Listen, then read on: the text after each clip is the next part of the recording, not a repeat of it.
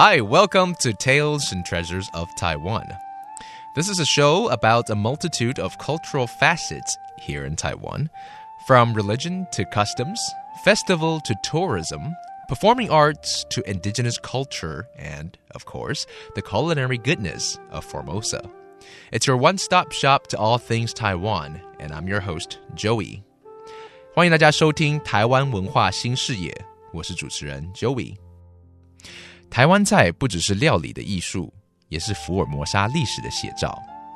长年以来，各国统治者在这片土地上所遗留下的文化，都反映在人民的餐桌上。而台湾岛得天独厚的地理环境，也造就了食材上的独特性。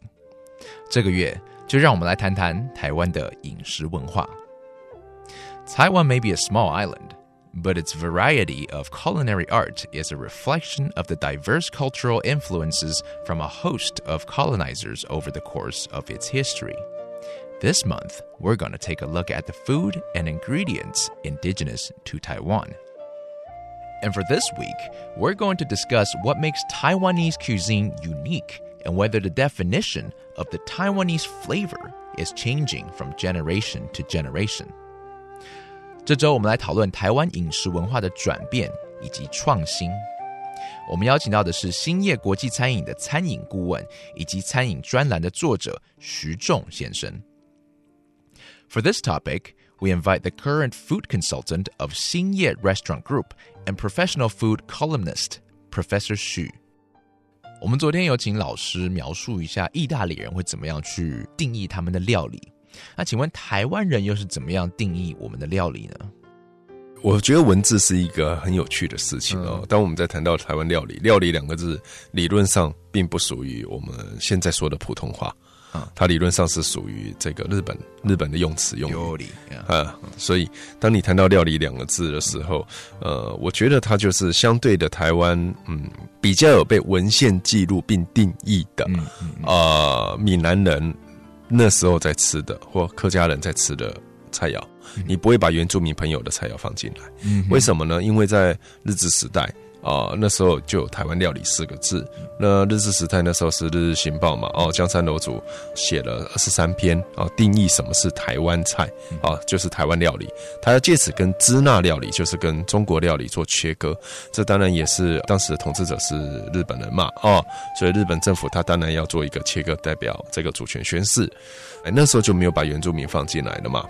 后来发展到现在，我们一般在讲台湾菜理论上都没有把原住民朋友菜放进来，但其实这应该是错误的。如果我们讲到在台湾这片土地出现的菜肴，原住民朋友其实有蛮多的菜应该放进来，比如前阵子香蕉不是盛产，对不对？然后有人建议把生香蕉煮来吃，对不对？那有人就会骂说中南美洲吃法不适合台湾讲的理论上也没错，但如果你知道在台东的达鲁马克族，他们就是青香蕉加瓜牛煮成汤，那是人家的传统加瓜牛对啊，听起来不错还蛮好吃的。老实说青香蕉其实煮成汤还蛮好吃的前阵子有人跟我说那个台湾都没有用玉米来发酵的这个食品那布农族布农族就有人家就是有把玉米刮下来发酵，或者他们做成玉米酒，人家是坐月子的妇女他们会喝的很酸没有错但是我的意思就是说，你如果站在一个台湾菜肴的观点，这些算不算台湾菜？算所以我们现在困惑的非常难以跟人说清楚讲明白的是，在定义上面我们本身就有很大的问题那你要更专精下来你可以透过它去了解一个人或一个地区的人的生活这就是有趣的地方。像我们来讲就2个方向来解释。第一个是一个 overall 一个大台湾那第二个就是你讲清楚是台南菜宜兰菜苗栗菜每一个县市也是有它所谓的知名的早餐知名的饮食文化你从它的配料从它的食材下去思考，你就可以慢慢的定义出来了。所以其实台湾人在这方面跟外国朋友介绍台湾料理台湾菜的时候，有时候也要懂得自己去区分。例如说我们今天讲的是台北的臭豆腐或者是南部的臭豆腐，台北的粽子或者是南部的粽子，如果你愿意的话那会很好比如说会启蒙我去意大利读书其实是肉圆大概在03年的时候，那时候我忘了是美国哪一个杂志的同行，在跟我闲聊的时候，他说他在士林夜市那附近有看到彰化肉圆，那他问我士林夜市的彰化肉圆跟在彰化的肉圆有什么不一样，我当时就把我考倒了。对，我在想彰化那我分阿彰式的、泡油式的，分北门口高温下去炸的，有分良缘，然后下去分，我就那边算很久以后，发觉那台北这边卖的彰化肉圆是什么？那我怎么下去定义？那这个老外朋友又补了一刀，因为我们那次之后就再也没见面了，因为他给我伤害太深了。他就说，那他好像又看到某某地方有什么肉圆，他就是不太懂这个中文字，因为他会认这个字形，但是我英文全程用英文在交谈的过程之中，你发觉，对耶，肉圆不同地区用蒸的那种肉圆跟炸的肉圆，它的地瓜粉的比例是不一样的，那出来的当然口感就不同。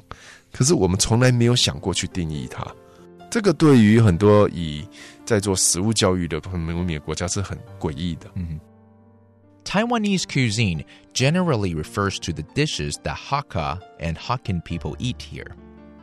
This definition can be traced back to 23 newspaper articles written by the owner of Jiangshan Lou, the most famous restaurant in Taiwan during the Japanese occupation era. The author tried to differentiate Taiwanese cuisine from Chinese cuisine at the time, but didn't include Aboriginal dishes. A mistake, according to Professor Xu. He says if we were to discuss the style of food that appeared in Taiwan, Aboriginal food should definitely be a part of it.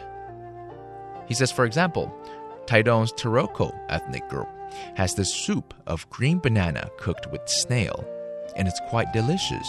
However, it's unbeknownst to most Taiwanese people. But Professor Xu admits that defining Taiwanese cuisine has always been a problem for him, something that he finds hard to explain clearly to foreign visitors. In fact, it's what inspired him to study food in the first place. He says even the simple dish of ba'wan, pork dumpling, is sometimes deep-fried or steamed, depending on where it's produced. The ratio of sweet potato starch in the skin also varies, rendering different flavors. Maybe one way to define Taiwanese cuisine, he says, is by the locations they are produced, like Tainan cuisine or Yilan cuisine, as each place uses its own special seasonings and ways of cooking. That's it for our conversation about the definition of Taiwanese cuisine. Tomorrow, we'll talk about the problem that faces Taiwanese cuisine nowadays. That's it for another Tales and Treasures of Taiwan. I'm Joey. Have a good night.